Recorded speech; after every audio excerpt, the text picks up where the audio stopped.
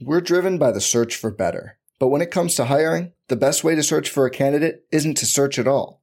Don't search, match with Indeed. Indeed is your matching and hiring platform with over 350 million global monthly visitors, according to Indeed data, and a matching engine that helps you find quality candidates fast. Leveraging over 140 million qualifications and preferences every day, Indeed's matching engine is constantly learning from your preferences. Join more than 3.5 million businesses worldwide that use Indeed to hire great talent fast. And listeners of this show will get a $75 sponsored job credit to get your jobs more visibility at Indeed.com/Blue Wire. Just go to Indeed.com/Blue Wire right now and support our show by saying you heard about Indeed on this podcast. Indeed.com/Blue Wire. Terms and conditions apply. Need to hire? You need Indeed. This podcast episode is brought to you by Coors Light. These days, everything is go, go, go. It's nonstop hustle all the time. Work, friends, family, expect you to be on 24/7. Well, sometimes you just need to reach for a Coors Light because it's made to chill. Coors Light is cold lagered, cold filtered, and cold packaged. It's as crisp and refreshing as the Colorado Rockies. It is literally made to chill. Coors Light is the one I choose when I need to unwind. So when you want to hit reset, reach for the beer that's made to chill. Get Coors Light in the new look delivered straight to your door with Drizzly or Instacart. Celebrate responsibly. Coors Brewing Company, Golden, Colorado. Summer's slipping away, so grab hold of amazing at California's Great America before it's too late. Buy next year's season pass and get unlimited visits this year to experience rides, shows, and attractions. That includes incredible coasters, Boomerang Bay, and an amazing Peanuts-themed kids area. Get this special offer for as low as 11 payments of $6.50 after an initial payment. Hurry to get the best price on the most fun you can have. Buy your 2020 season pass now at cagreatamerica.com. Before I go, is the Des Bryant wet turd comparison similar to Sarkon? Is this kind of the same thing, or is it worse? Hey, hold on. Dan, you broke up that entire sentence. Yeah. That brought Nathan such joy to say. That brought him. I almost cut him off too. Oh, just the level. You can see the microphone rising on the other end. He is so happy. Am I back? Can you hear me? Yeah. Yes, you're back. Okay. No, plug it into your phone. Okay. All right. Before I go, is the wet dog turd version of Des Bryant the same as the old crusty sock version of Marshawn Lynch? Nope, you're Is that bad. what's happened here? He is literally fist bumping because your audio is so bad right now. I've never seen Nathan happier in my life. This entire thing What is going might be the on? end. The Gap Factory Labor Day sale is happening now. Hurry in for the best deals of the season. 40 to 75% off everything. Plus doorbusters August 30th through September 2nd only. Tees from $4.99. Logo styles from $16.99. And jeans from $19.99. Shop in-store today at Gap Factory or at gapfactory.com. Intro to the show. Like, this is going to be like 3 minutes of intro to the show. It is. If I could just show the video to everybody driving to work in their car, Nathan literally sitting there fist bumping. And he's gone. All right. How about now? Can you hear me? I can hear you fine now. Let's do it again. All right. And you're going to do that rant again, and it's going to wake up. Dynasty. Tradecast.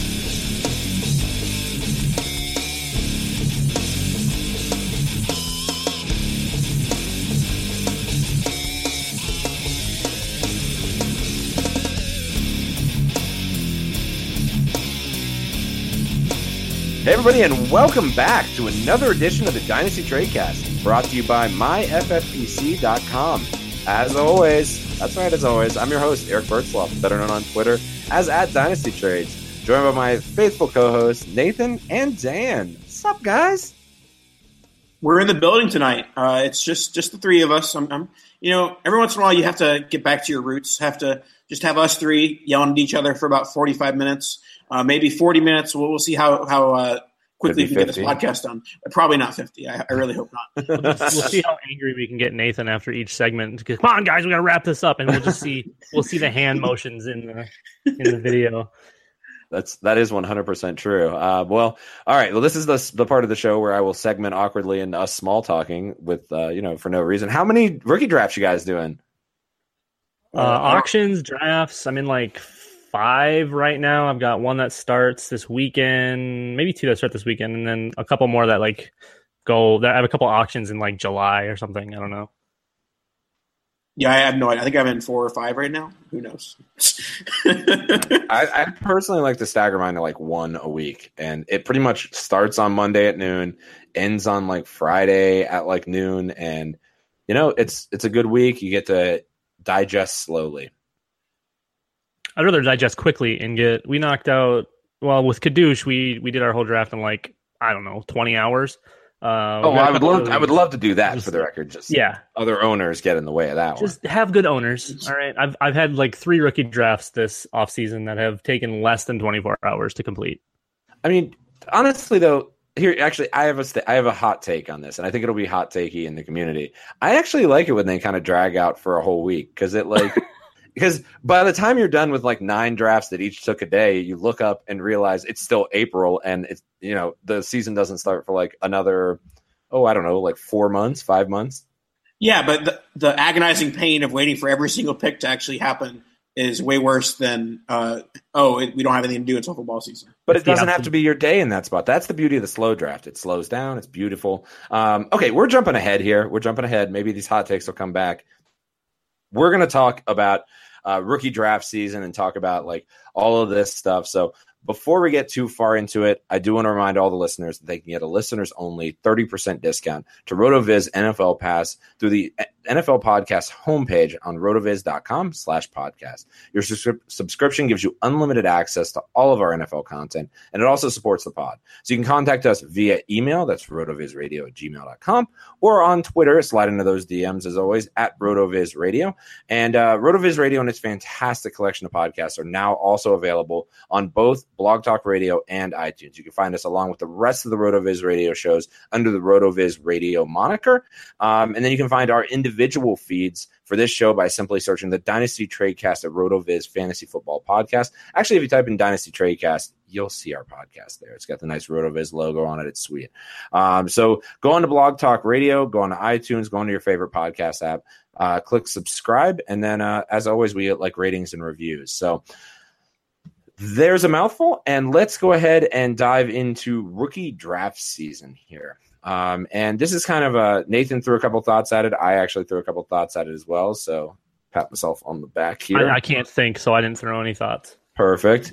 That's obvious with even the guy who can't think says something. That is an anchor. No, not Anchorman. Yeah, it is an Anchorman reference. Yes. Yep. Yes. I am Brick. I am Brick of the Dynasty Tradecast. There's a trident involved. Perfect. All right. So first thing, we're going to talk rookie draft timers. I've got a lot of opinions. I think each of us commish a number of leagues, so we likely have our preferred method that we implement in those leagues. So let's just chat rookie draft timers. And maybe since Dan already brought up auctions too, maybe this is a good time to bring up kind of proxy pick lengths and how long those periods should be as well. So I'll just go ahead and throw to Nathan right off the bat here. Yeah, I'll start us off by saying this is on the list because I had a bit of a anger-filled thread the other day on Twitter about the concept of timing out in rookie drafts. Yes, and I came at you. And you disagreed. That's why it's on here, because you had a bad take. So, all right, I can't wait to going to put you in your place here.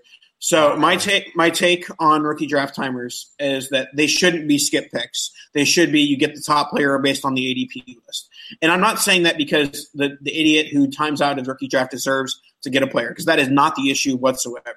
The issue is that more often than not, if you're a guy who times out in your rookie draft, either A, you just had bad luck and it happened once, or B, you're an inactive owner that is likely to leave the league within 1 to 2 years. So if you get your pick skipped and A, lose the pick entirely, or B, you have to wait until you show up to the thing, and then any players picked between when you timed out and when you showed up, you lose the shot at those players. All those things are just hurting the future owner of your team or the ability to find a replacement for that team. So if you have a team that's absolutely in the trash and let's say has the 103 pick and gets skipped, and then the person shows up and picks at like the 113, that is a huge detriment to that team's future as trying to rebuild. And no, I don't care about the owner who timed out because he shouldn't have done that, obviously. But I care about the possible future owner when that guy drops the league. See, I love that you took all of the arguments from Twitter and just fought them right there in your rant. So that's good. All right. Well, you alluded to it. I disagree completely, and I would just, I guess, open with, if the entire point of the argument and the entire point you're making is when you inevitably have to fill this team, it gets more difficult. Why is the guy in the league even at all if that's what's happening? Because if that's what we're banking on, is like this guy's going to get his pick skipped and he's 1 foot out the door, et cetera. But you don't know that until the pick gets skipped. Right. No, sure. But I mean, which is fine. But if he's an inactive owner, which you probably already knew before, but again, you getting slightly reprimanded, granted, it's going to make their team bad, but they're not going to up and leave the league most time. If they get the 106 instead of the 103, which I think it's a bit of a stretch to say they'll get the 113. Especially that's what happened in this league is the person got the 113. So they were skipped, and then after the 113, they got to make their pick at the 201. It was a 16-team league, but yes. Okay, at pick 13 is what I meant to say, but yes. Yeah, I mean, it sucks for that owner. And I mean, did that owner leave immediately after? Is that the whole? No. This is strictly speaking in fear of that possibly happening because this team is bad. So no, totally. I mean, and that's a large part of why you set up as a commissioner things to combat teams that are super duper bad, future pick deposits, things like that. And I mean, I don't know, teams that are really bad even these days, I feel like you can fill on Twitter. I haven't had one. I've tried to fill a couple turds here myself, and they've filled pretty regularly, even with high buy-in. So I don't know that I buy into that. And I think it demands attention in the draft, which is what I really like about the skip pick, is because you get a pick skipped once and that's that. And then, I mean, you could also have situations where the auto pick is actually way worse than the skip pick would have been. St. Brown comes to mind as maybe being a guy who is MFL. Well, no, because then a pick is better than no pick at all. Well, no, and but then, I mean, say even the pick 5 picks later might have been better than the MFL. No, but I'm saying in this scenario with the auto pick, once you show up, you can say, okay, 3 picks have been picked. I'll take this guy instead of the guy I got auto drafted. It has the same function as the skip pick, except for it safeguards against a huge drop. Interesting. Okay, well then I'm not sure I understood that the skip pick could go back and revisit it. So maybe I'll concede that's the case. I actually really like the skip pick though, and I'll stick by that I think it really demands attention, and you don't have people get skip picks more than once in drafts. If you have a skip pick and the owner doesn't have an actual excuse, if they just, oh yeah, sorry, fell asleep. I'm sorry, I was MIA for like 3 days. Well, and we can talk about the fall asleep argument in a second. But go ahead. They're gone. All right. So, as a commissioner, the leagues that I commish, I do not at any point have a draft timer. If you take too long, you're going to hear from me. If you take an absurd amount of time, you're gone.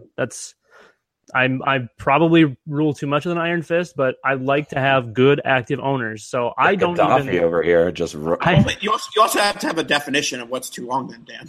Well, no, he sounds like he's defining it like the Supreme Court defines pornography. He'll know it when he sees it.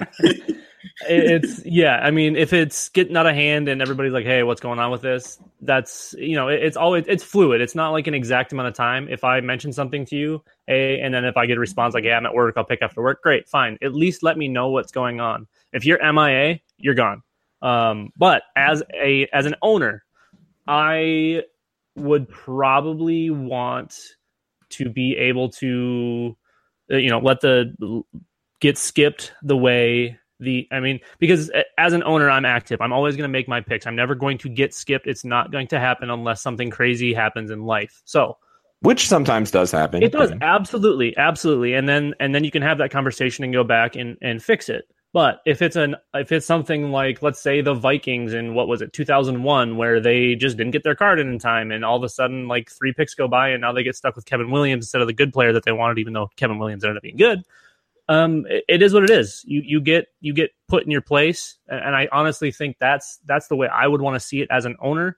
I haven't seen a skipped pick in like 6 years or something. So I had one in my first draft this year. So I'll just say in it, he picked 3 picks later and was super apologetic and didn't miss another pick after that point. His team's not in the dumpster tank. He's not a bad owner. It's just, like I said, I mean, and granted, I reminded the dude, but sometimes people don't check their emails, which I get. But again, I agree with you on that. The Iron Fist, I think, is a bit much, but I do have a little bit of flexibility, Dan, on top of what you were saying. But I think you've got the right idea. Is like being quick to move on from owners who are not the most active. The reason I'm that way, though, is because of the owners I bring into my leagues. I'm not, I filter through anytime I'm filling an open spot or starting a new league. I'm only getting guys that I either have like a reference from or have played in a league with previously that I know is going to be active. If you're not active, you're most likely not getting in one of my leagues. And I don't commish a ton, but I mean, that's just kind of the way I am. So I never really have to rule with an Iron Fist, honestly, but I will if I have to. Yeah, I mean, and maybe let's talk about draft timers in general. And that is, I don't know what you guys do, but I usually have between an 8 and a 12-hour clock. And if it hits the end, then that's that. And then for the evenings, I usually turn it off from like 1 a.m. to 8 a.m. Yeah, 8-hour clocks. That's pretty much what I agree with. Yeah. All right. So I think that's fair. Nathan, you got anything else to add on the tail end of this rookie draft timer discussion? League. No, yeah. I mean, you reference auctions a little bit at the beginning, and yep. I would say my favorite auction time is 18 hours. I think 24 hours pushes it a bit much and just makes it longer than necessary. I think 18 hours is a good amount of time that you can check in on an auction at least once every 18 hours and be fine with it. Totally. And then make sure that if you're putting in a big bid, you put it so that the 18 hours expires at 3 a.m. in the middle of the United States. Right. So everyone is asleep. That is pro tip for the auctions. That's a strategy I don't think gets talked about enough or used enough is being able to time those guys to come off the board when you want them to come off the board. So yeah, using that 16 or 18 hour premium, you don't have to be up at a stupid time in order to make it work, right? Oh, I almost prefer the 24 for that exact reason. So you can't do that crap. Right. I prefer, like, if you're going to do that crap, you better have set an alarm and woken up in the middle of the night, and your wife better be like, honey, is everything okay? As you're like reaching for your phone. That's the price I want you to pay for having to do that. So sometimes those can be the middle of the day bids, though. Those can be like you're up at 2 a.m. and then it expires at like an awkward time where everyone's getting off of work or everyone's having dinner. That's what Eric's saying, is that when it's 24 hours, it will be whenever you made the bid. No, I understand that, but I'm saying, like, if it is one of the 16 or 18s, you can wake up at one of those awkward times, and no one's expecting someone to come off the board at dinner time, right? Yeah. All right. All the strategy here. Okay, and this kind of falls into that same category when you're on the clock, and it's something that came. This is one I added, and the question is, how long is too long to wait for offers when you're on the clock? So we've all been on the clock, and we do not want to make the pick, or we want to shop the pick, and we send out a message to the league and say, hey, this pick's on the block. I couldn't find the word there. This pick's on the block, and I'll be sending out a couple offers. How long is too long to wait for that to come to fruition, Nathan Powell? See, I don't really have a set time for this. I think that there's a big difference between saying, hey, this pick's available, come trade for it, and then you not making the initiative to send any offers. And if you're that guy and, like, just sends that email and then waits 5-6 hours, then you're the guy I don't like. That for me, when I'm that guy that says, hey, this pick is available, I'm sending offers to everybody to trade down, to trade out, to feature your picks. I'm taking the initiative to make the first offer in all those situations. And if I get any counters back, I'm perfectly fine waiting, an hour, 2 hours, maybe even 3, just, because I know that negotiations might happen. But there can certainly be an overboard with that where, right, you send offers and, oh, well, Johnny hasn't declined my offer yet, and it's 9 hours later. So obviously that also depends on your draft clock. But for me, it's all about, if you're the guy initiating the offers in that situation, you can take a little bit more time than if you're just saying, hey, come send me offers, because come send me offers guy never actually gets offers. Right, come send me offers guy. Well, and this is kind of the one that I've had happen in a couple of leagues where the guy says, hey, I'm on the clock. It's it's available if you want to come get this pick. I'll make my pick in 6 hours like at midnight, or if it's 6 p.m., like I'll make it in 6 hours from now. If I don't have any offers, like that's the one that kind of drives me nuts, because you're obviously being attentive, but you just want to like see if there's something out there.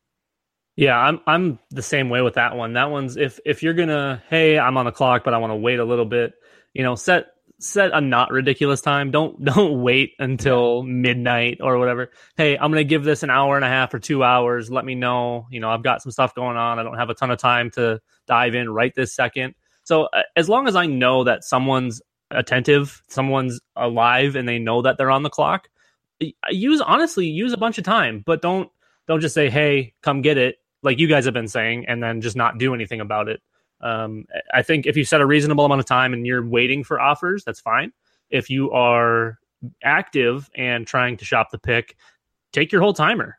Great. If I'm getting offers left and right, and other guys are getting offers, and we know that you're active, use your 8 hours. I honestly don't care if you're being active with it.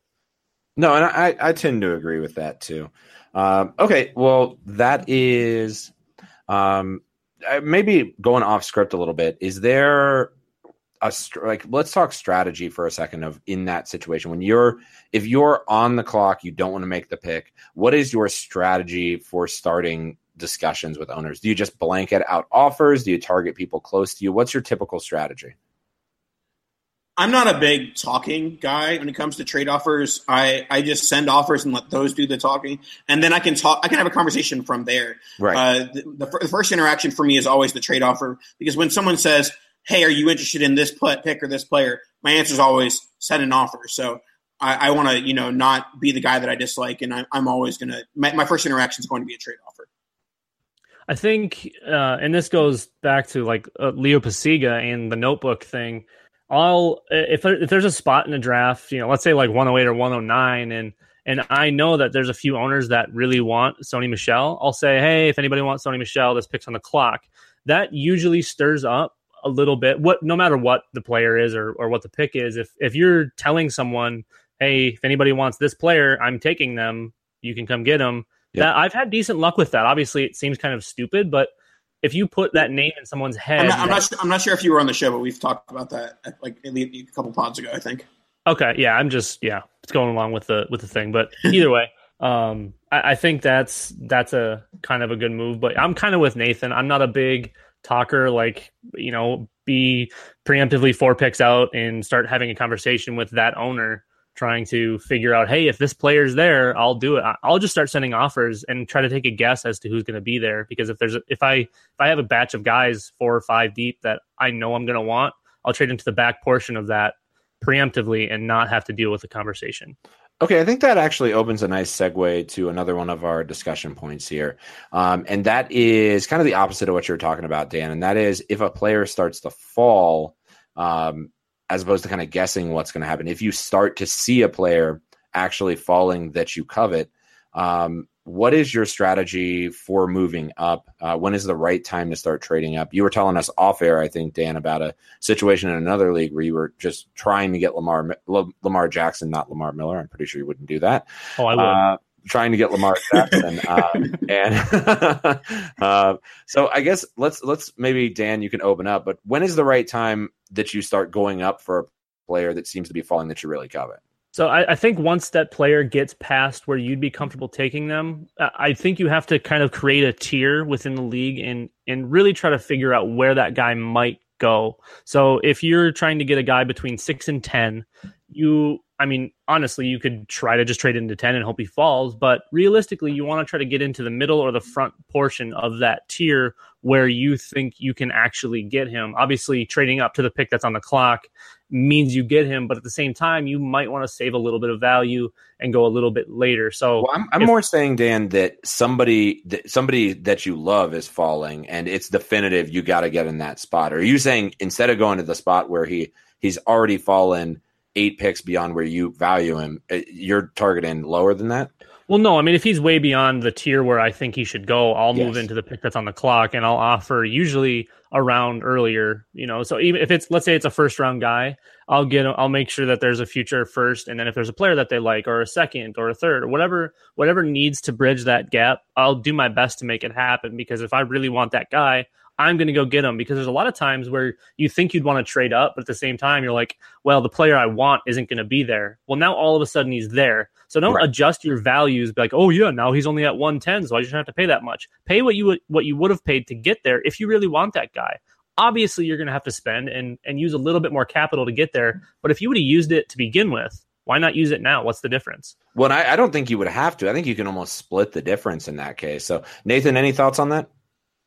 Yeah, I think that in the case of you're trying to trade up, and he keeps on falling, I think that you definitely start to lower your offer. If the guy is at 108 and then it goes down to 112 and the guy keeps on falling, yes, you're still paying for the same asset, but you don't necessarily have to pay as much. But in terms of just like when I'm deciding, okay, now is the time to start trying to trade up for this player or trade into the draft for this player, it just comes down to the assets that I have, whether do I have multiple second round picks, do I have multiple future firsts, and it's also just a matter of how far they are falling. So let's say I have a player that I think should go 104.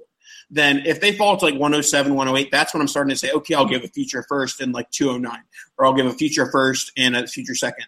And I start, making those bids, and for every pick that the player doesn't get picked, I kind of lower that offer just a little bit. Yes, I still want to get the player, but I have to recognize that I don't have to pay as much because it's one pick later. Let me ask you, and this is kind of a weird hypothetical question, but let's say somebody you had valued in the mid first were to fall to the late, or let's call it the mid second. Let's just say somebody fell an entire round later than what you had them valued at. Would you give more in future picks than what, like, so for example, a 205, would there ever be a scenario where you would be like, you know what, if it's what it takes to get it done, they're my 105, I'll give a future first for the 205 right now?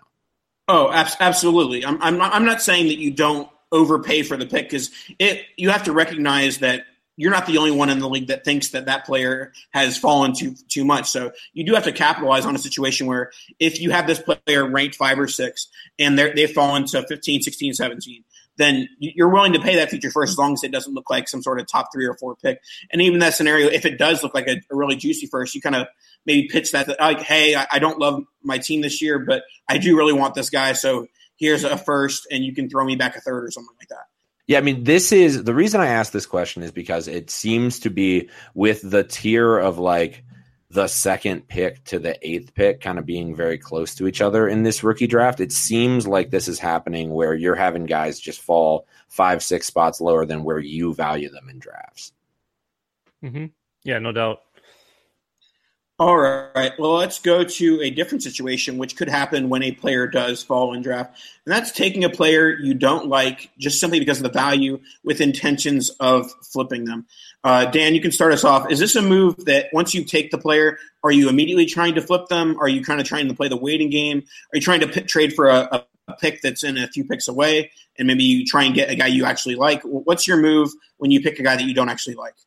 This is a weird one for me because I used to be all on board with taking guys that have a higher perceived value. But if they fall, they're falling for a reason. And if no one else, let's say that it's an even dispersion of picks. So everybody in the first round has a pick. But now this guy is at 203 and everyone's had a look at him. Everyone's had a try. Just because he's there and I'm up doesn't necessarily mean that I think I'm getting a good deal here. So I think if it's one of my guys, then I'm comfortable taking it, but I'm not really looking to draft and flip if someone's falling because no one's valuing him. So it's a good point, Dan. Like each league is its own like value economy, right? Right. Like I've had a couple of leagues where James Washington has fallen and I've moved up to get him, but I move up to get him. And I'm not already there waiting. And then all of a sudden he falls in my lap and I'm not going to be like, oh, I can just flip him and go get Ronald Jones.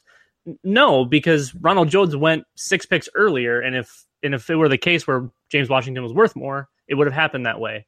Obviously, it only takes one, just like we've seen in the NFL draft, but it's a weird spot.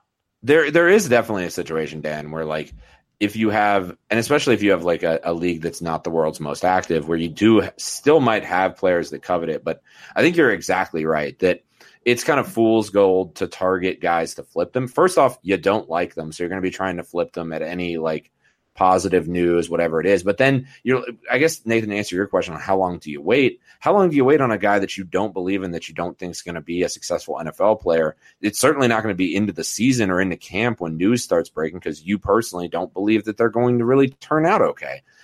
So I don't know. It's something that I just generally won't do it. I'll reach for a player that I like before I really start going after a person with higher perceived value. It just rarely has worked out for me in the past, as far as like being able to, either the league doesn't value them the way you want to and you're stuck with a guy you dislike, or you end up waiting too long, they flop, or in the case of David Johnson in several leagues, you get very lucky. And there's a point in time too where you market value just gets thrown out the window. I mean, you could have an entire group that thinks the absolute world of Baker Mayfield, and then you could have an entire league that doesn't want Josh Rosen at all. So Baker Mayfield could have that really early, value, and then Rosen you could get mid-third. So it's like, as tight as we see those guys in market at ADP, in trade finders and all of that stuff, that's entirely irrelevant within a league. It could matter to your valuation of a player, but as far as within the league, it's so tough to try to use market value for anything like that. Yeah, I mean, and I don't know. I'll cut Nathan off one more time, but like, just generally speaking, it doesn't come up that often. But every now and then you get a weird league that for some reason loves Demaryius Thomas and hates Amari Cooper, and you're like, this 11 other people feel this way about this situation. Like, it's very strange, but it happens very rarely. It's certainly the exception, not the rule. But yeah, if you have a guy fall in 8 picks, it's probably because the league doesn't really like him. Yeah, I think that there are a variety of scenarios where a player fall, and I'm not necessarily talking about, get the guy at 208 that should have gone 202. I'm more talking about a guy that is being drafted in like the 103, 104 range and drops like 109. And obviously it's a little bit different in this rookie draft class because it is so fluid from that 103 to 112 range. But I'd say 102 to 112 range. It seems pretty fluid. Yeah. Either way, I think that there's value in just taking a guy that you think you'll be able to flip later on. And I think that the key is you don't ever want to seem too eager, because once you do that, they're like, oh, well, you just took this guy to flip him, and then they try and take advantage of that. So I'm fine with taking value, more so because I don't believe in my player evaluation more so than, the average Joe Schmo. I think I'm much better at, getting the value in trades rather than the player evaluation. Oh, I'm always right about who's 104 versus 106 or whatever it may be. So I'm fine with taking a guy that I don't necessarily like have high on my list if the rest of the public is higher on him. Yeah, I mean, and there is truth to insulation in those higher first-round picks. Ask Devonta Parker about it. There is most certainly players who have not overall panned out. Laquan Treadwell comes to mind, not as much as Parker, but there's players whose values have held even in those high first-round picks that they, for a season and a half, they continue to be valuable assets. So, all right, Nathan, what's the next topic on our list? Meow. Our last topic on the list before we get to our game is going to be trading away picks 2 years out. Obviously, we've talked about a badillion times trading for future picks, because that's a very common badillion. Yes, lots of times. He's a teacher, ladies and gents. Badillion. Badillion. All right. But I think it's certainly a less covered topic, because there's not like all dynasty leagues that cover 2 years of future picks trades out. But in a league where you can trade future picks or acquire, I guess it would be 2020 picks at this time, I think that the key in that scenario is you kind of have to look at your roster. And if you can afford to take on roster spots in that mid to late second range, I'm fine with trading, a 2020 first and trying to get like a 19 second and an 18 second, or, things of the nature where if you can take on roster spots, it's fine to trade future picks. But if you have a team where you don't really have the roster room, that is kind of where I try and target those 2020 first. And I'm like, well, I don't think I can fit a 209 on my roster right now, but if I can, get the installation of, a future first, which it may take some time to A, get on my roster, or B, gain value, but it's just something that I know is always going to be there and something that is going to gain value eventually. Yeah, I mean, and I'll just preface by saying all the leagues I commish, I actually don't allow trades 2 years out. Just because it introduces volatility where people can tank teams. The one exception is my live draft for like that we do in Denver, where we all meet in person once a summer and draft. I think that's exactly right, Nathan. It's all about like what you can handle on your roster now, and also what people like, maybe, I don't know, like a Nathan Powell value super late first in the future. And want to acquire those that maybe you can actually sell them for more. Again, Nathan, I'm just giving you crap there. I don't think you overvalue them, but there are certainly players who do, where maybe you sell a 2 year in the future for the 112 this year. Like, that's a no brainer. For sure. So, and again, you're exactly right. The situation where I've used the 2 year in the future pick, and I do have leagues that I don't commish that do, is when I'm in the fourth round and I don't want to make a pick. I don't have roster spots for making a pick in the fourth round. And I'm like, you know what? Just give me your 2 year in the future third and make this pick. Because somebody's always in love with some sexy sleeper in the fourth round. And you can pretty much always find that deal in a league, in my experience. That's me a lot. I end up liking a lot of those guys. Yep, that's you. Your Mark Walton, Hodges for you, buddy. Your Mark Waltons, your John Kellys, Deion Kane, those kind of guys this year. I've spent a lot of future thirds on, or a lot of future seconds even on those types of guys.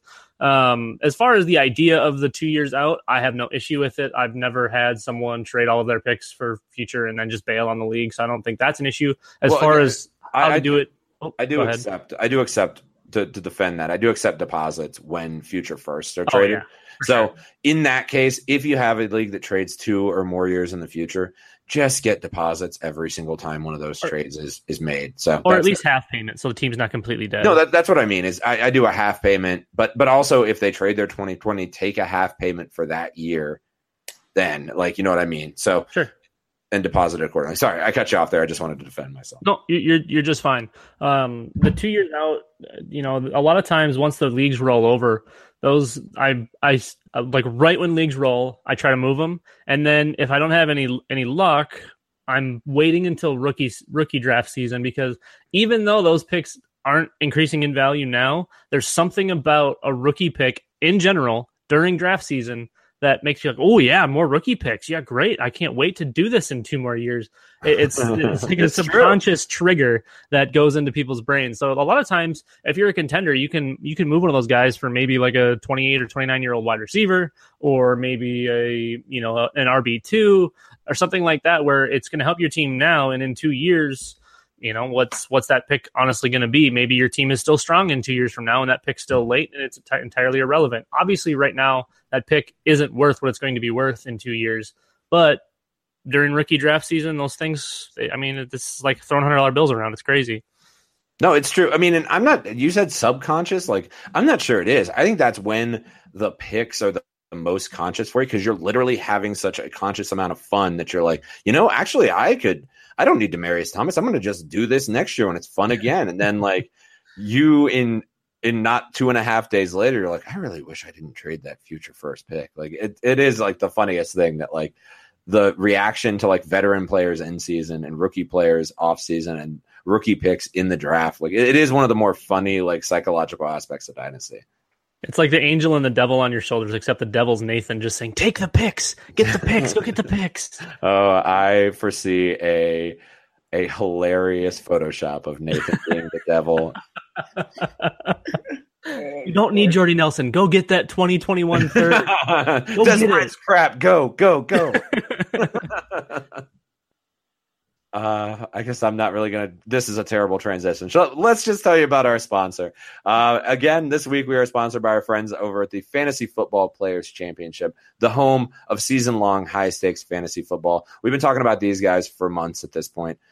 They're awesome. So for most people, it's the off season, but not for the FFPC, because they're awesome. If you're ready to draft now, the FFPC Best Ball Leagues are drafting daily with entry fees starting at just $35.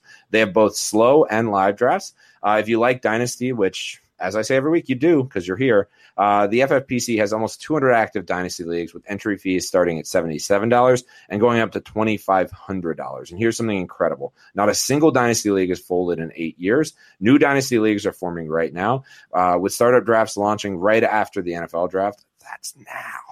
Don't miss the FFPC experience. Go to myffpc.com and register now. That's myffpc.com, the home of season-long high-stakes fantasy football. Also, name drop, because your boy here won the Scott Fish Bowl 7. I got a pros he's versus back bragging. All right. Just saying, I got a pros versus Joe's invite, and I was pro number 1 for some god-awful reason. And just make sure you sign up for the 2019 game so that way you can see your boy in the finale, because we're going all the way. What is the pros versus Joe's? I'm very interested, Dan. It's basically a miniature version of the Scott Fish Bowl, except they actually have a bunch of really good pros and then me, and then a bunch of really good Joes that all create a bunch of different leagues, and then the winners of said leagues get to go to the big time finale that has it's an $1,800 value for the buy-in, which is insane. So I can't wait to get crushed, but at the same time, I'm really hoping I can make it through this round. All right, FFPC. I'm going to be reaching out to you because I need to be one of these Joes that takes down Dan. Let's do this thing. Let's go ahead and pivot into our game, and this is a game of Nathan. Keep, trade, drop. Drop. And this is the rookie vet old guy edition. And that is, for those of you that need explanation for that, I'm sorry, I can't give it to you. It's very self-explanatory. I don't know what to say. So on that note, Nathan, go ahead and introduce us to our Keep Trade Drop rookie vet old guy edition. Well, we haven't played Trade Drop in a while, so for those that don't, Keep Trade Drop. Sorry. For those who don't know, it's a very difficult game. It's basically MFK, but for Dynasty. So wow, no, we can't say that. No, just MBK. Marry, intercourse, murder. Whoa, not the I word either. That is wow. Wow, we're sorry to your children riding in your car. Politically correct. All right. Atomically, maybe, but Sherry's 9-year-old doesn't need to hear that. All right. Well, Mary hug, kiss, or whatever it's called. Jesus. Nathan, is that what you think? Is that what you think happens? Is that we don't have owls running around yet? Well, there are 2 guys with kids on the show, and Nathan's not one of them, so that makes sense. All right. Our first Keep Trade Drop is going to be Baker Mayfield. May have heard of him. He's on the Cleveland Browns. Derek Carr and Phillip Rivers. Start with Mr. Bertzlaff here. Who are you keeping, trading, and dropping? I'll keep Mayfield. I think he's valued highly, but doesn't seem to be. The fire is really super flex heavy at the moment. So I'll keep him. I will trade Derek Carr as a player that I'm not super sold on, but has a lot of dynasty value. Started to depreciate a little bit, but still has a lot of dynasty value. And then I'll go ahead and drop, and it breaks my heart because I really like Rivers as an old guy, like keep on your team, especially in like super flex or actually really anywhere. He's going to produce value as he always does. But I just can't trade him because he's just not worth anything. That was going to be my take, but I'm going to flip the script. Whoa! And so you agreed with me, but you just don't want to for the show, is what you're saying? Well, it was going to be I was going to keep Mayfield, but I'm changing my mind because it was a flip-flop. I kept Mayfield. Here's the deal: we're dropping Carr because he's dookie. All right, he's not good. I would rather have David Carr than Derek Carr. All right, that's not true. Don't go 100%. If you watched him on some of those NFL shows, he can throw bullets at those targets. Don't listen to Dan. Do not pick up David Carr. No, don't pick up David Carr. He's not playing for anyone. I'm going to keep Phillip Rivers actually because I'm all on board with these last couple QB1 seasons. So give him to me while we wait for Mayfield to kind of come into his own. And I'm going to trade Baker just because it is rookie draft season. The value is probably going to be his highest unless it breaks out, which I think he might do depending on what Tyrod does for those first 4 games. But I'm going to keep Rivers, trade Mayfield, and I'm just going to drop Carr as far as I can drop him. Yeah, well, we've all had different answers here because I am going to keep Baker Mayfield because I think that he can very easily get himself in that QB8, QB7, top 8 quarterback conversation this time next year. And then I'm going to drop Derek Carr because in case you didn't know, Eric, everyone in the Dynasty community thinks Derek Carr is absolute trash. The Dynasty community very much agrees with Dan. That happened in the last 6 months at this point? Yes, his value has sunk. There's terribly. still a sucker out there. And I'm going to trade Rivers to the guy who has one quarterback and is going on a run. For what? For like a late second? Yes. Yes. Absolutely. Right. Nope, 100%. I like Nathan's take. Nathan's been good this episode, except for the part about the thing where he was wrong earlier. All right. I'm gonna introduce the next one then. And we're into the running back section. And this is going to be in our rookie, Ronald Jones, in our vet, Tevin Coleman, and our old guy, Shady McCoy. I'll throw to Daniel first. Man, I'm gonna end up being the old guy liker here. This is not good. I'm keeping Shady. That is not somebody you want to be on the internet, Dan. That is not good. No. There's an entire niche of you, I believe. Now I have to create another. I now have to create another Twitter handle. Damn, old guy liker. FF Dynasty old man. I'm keeping Shady, man. He's literally the only player left on Buffalo. So who else is going to get the ball? He's going to score like 900 points this year. I am going to. I think I have to trade Ronald Jones just because I've seen him going as high as like 103 in some drafts, which that's too high for me. That's a kind of easy trade. And I love Tevin Coleman, but because I'm keeping Shady, I think I just have to drop him in that committee backfield. So yeah, give me all the Shady. Yeah, I think I'm gonna mirror your sentiment here, Dan, but I will throw a precursor on it that we talked about earlier, and that is Ronald Jones seems to be very hyperbolic.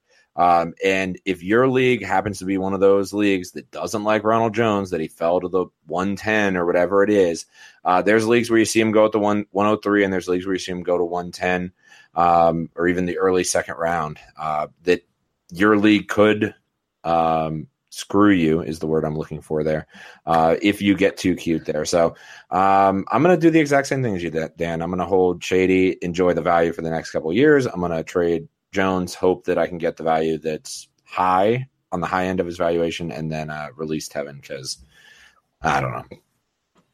I'm going to keep Tevin Coleman because if Jarrett McKinnon can go from like an 8th round startup pick to like a 4th round startup pick, Tevin Coleman is going to be like a 2nd round startup pick this time next year when he gets a backfield to himself. But he doesn't have the metrics. He does have the metrics. He has some metrics. Not the metrics. I was about to say, the metrics are McKinnon. All right. Well, the metrics are Saquon Barkley, but same difference. Yes. All right. Well, Tevin Coleman is going to get a huge boost in value once he leaves Devonta Freeman in the dust. I'm going to trade Ronald Jones to the guy that values him at the 103, and I'll drop LaShawn McCoy because he's old. All right. That adds up as far as being a Nathan take. That one checks out. Man, you want me to introduce this one? Whoa! Dan's hosting the show. Everyone, pause. Let's let him go. Hey, I've tried, man. Usually what ends up happening is Nathan's on his phone and no one can ever hear him, and I'm like, hey, I should really do this. And Nathan's like, no, I got it. All right, our next keep trade drop is going to be a group of wide receivers. We're going to start with the rookie Christian Kirk. If it's by NBA standards, still rookie Mike Williams. And, hated old guy because he may or may not have caught it, Des Bryant. Nathan, hated. Let's hear it. All right. In this scenario, I'm going to keep the old guy. Spoiler alert. Keeping Des Bryant because you couldn't fetch a wet dog poop for him right now on the trade market. I've tried. Yep, it's all. And I think that he might have a wide receiver one season left. I'm not sure where it's going to be, but he's going to have another wide receiver one season. He's going to get like 16 touchdowns. Let's book that in the book. And I'm going to trade Christian Kirk simply because he has more trade value than Mike Williams. And I'll drop Mike Williams because pretty much everyone gave up on him already. Oh, man. I'll do, again, the exact same thing as Nathan here. Yes, and as I alluded to while Nathan was talking, you cannot get a wet, hot dog turd or a wet noodle. What did you say? A hot dog turd? I think I said wet dog poop. Whatever the temperature or moisture level of the dog turd, you can't get it for Des Bryant. So he is the guy. I actually had one of my coworkers who I'm in a league with offer me the 301 and Jamal Charles for him, and I was like, Jesus. and he's like, hey man, I think it's done, and I'm like, no. I think it was Jamal Charles. If you're listening to this, John, no. No, we're not doing it. I mean, I don't know. Dez is just one of those classic, like his valuation is going to continue to go down, but he will stay productive unless he just happens to be one of these true anomalies that just vanishes by age 30. I doubt it. I bet he stays productive, and he goes to another situation, he'll have a chip on his shoulder. So I will hold Dez. I will trade Christian Kirk, and I would probably wait to do that because the current news is not great. So just Twitter hasn't even cared about Christian. Like I saw him go 105 after that news came out. So, granted, I'm just saying if you're trading him, I might wait for that news to blow over for a couple of weeks so people forget. And then they already forgot. They didn't care about it. All right, and then they drafted him because they drafted him even while knowing about it, which I think is like the Trump of all things. So yeah, and then Williams. That's sad because I apparently am bad at this game and drafted him at like 104 in a couple leagues, and I am feeling the pain. I'm sorry, Dan. All right, but before I go, is the wet turd version of Des Bryant the same as our old crusty sock version of Marshawn Lynch? Is that? Ooh, old crusty sock, Dan. Wait, that happened. That happened. That's a throwback. That's a throwback. It's a lot of middle school memories coming up. All right. I'm probably breaking up here. I'm keeping Dez. This one's obvious to me. You shouldn't even be rostering Mike Williams. Get rid of him. Come on. That take is so bad, Dan. All of his neck vertebrae, like everything in his neck is fused together with his spine. He's like, listeners, do not listen to him. Do not listen to Dan. That is Williams actually stands for he hath no neck. That's horrible. Sorry, Miss Williams. And B, roster him. He's draft capital. No. Garbage. Oh my God. I can't wait. It's the last one. Use that as the intro. All right. I will conclude us with all the joy I have from Dan's sound problems. And it's going to be the tight end position. Sometimes we cut this out, but this time, we'll treat for you listeners. We're going to talk about tight ends. This one is going to be the rookie Mike Gesicki of Miami Dolphins, the veteran Tyler Eifert, and the old guy Delaney Walker. Dan, lead us off.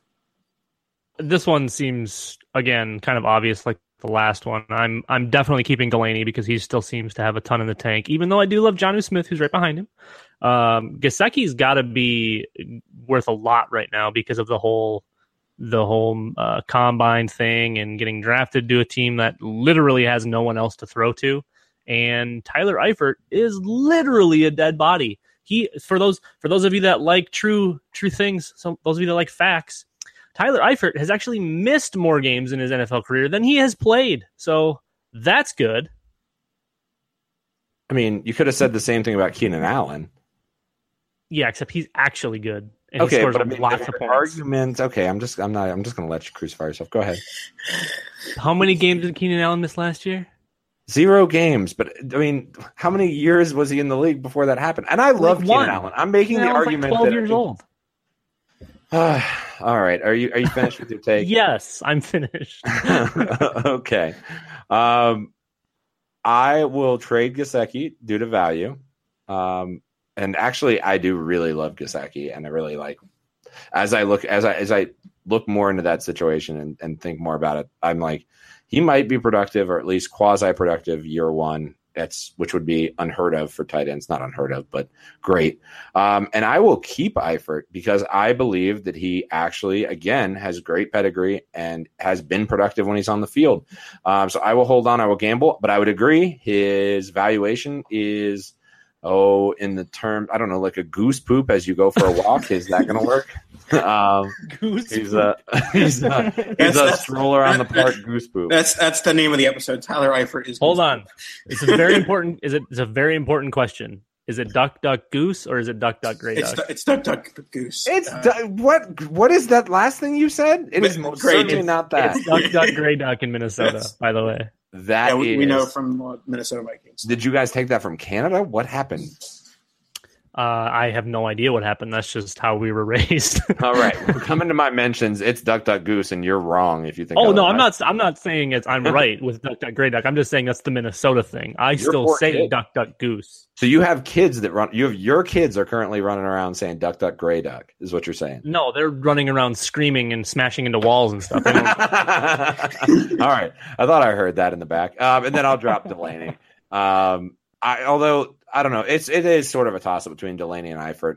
But if we're talking upside in valuation, if Eifert puts it together with no injuries and if he starts to turn it around with no injuries, similar to what Keenan did, which granted the difference in valuation drops pretty significant there. But if Eifert manages to play 2 full seasons, guess where his value is going to be? It's going to be like tight end 4 again.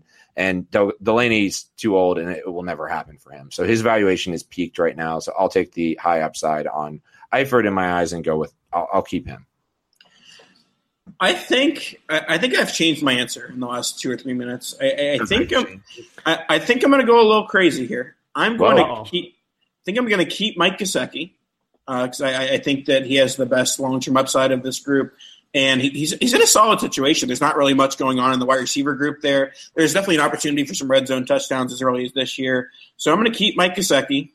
I'm going to trade Delaney Walker to a veteran team because there's always one team in the league that has a solid roster of quarterbacks, running backs, wide receivers, and kind of just sees themselves as a tight end away from being a playoff team or tight end away from being a championship team. So I'm going to trade Delaney for like an earlier mid-second to that guy, and then I'll drop Eifert because he has no trade value. Just describe my rosters, Nathan. I'm always a tight end away because I will never at any point in life spend on a tight end unless it's Mike Gesicki because I use my entire rookie budget on him in KS2. Well, yeah, I'm with you, Dan. Vernon Davis was the greatest thing that happened to my roster last year. I was like, I found somebody I can start. Thank God. Ben Watson for the win.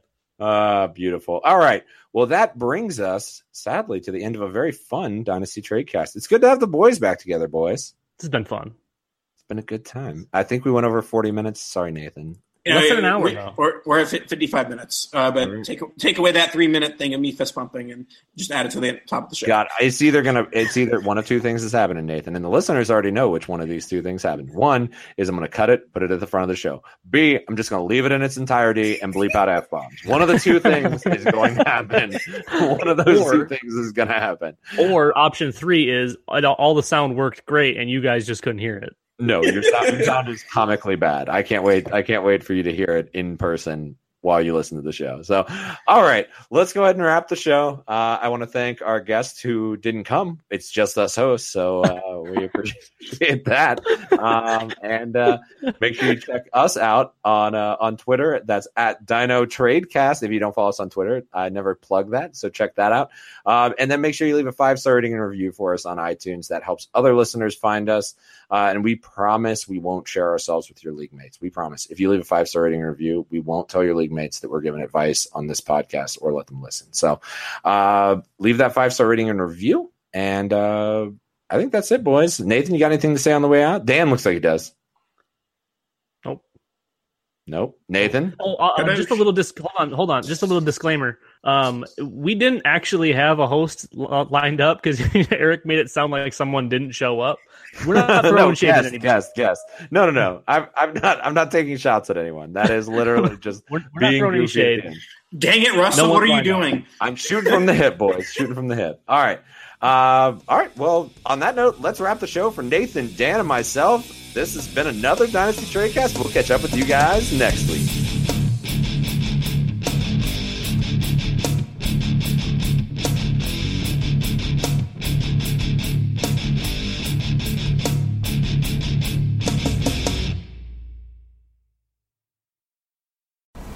Summer's slipping away, so grab hold of amazing at California's Great America before it's too late. Buy next year's season pass and get unlimited visits this year to experience rides, shows, and attractions. That includes incredible coasters, Boomerang Bay, and an amazing Peanuts-themed kids area. Get this special offer for as low as 11 payments of $6.50 after an initial payment. Hurry to get the best price on the most fun you can have. Buy your 2020 season pass now at cagreatamerica.com. The Gap Factory Labor Day sale is happening now. Hurry in for the best deals of the season, 40 to 75% off everything. Plus doorbusters August 30th through September 2nd only. Tees from $4.99, logo styles from $16.99, and jeans from $19.99. Shop in-store today at Gap Factory or at gapfactory.com.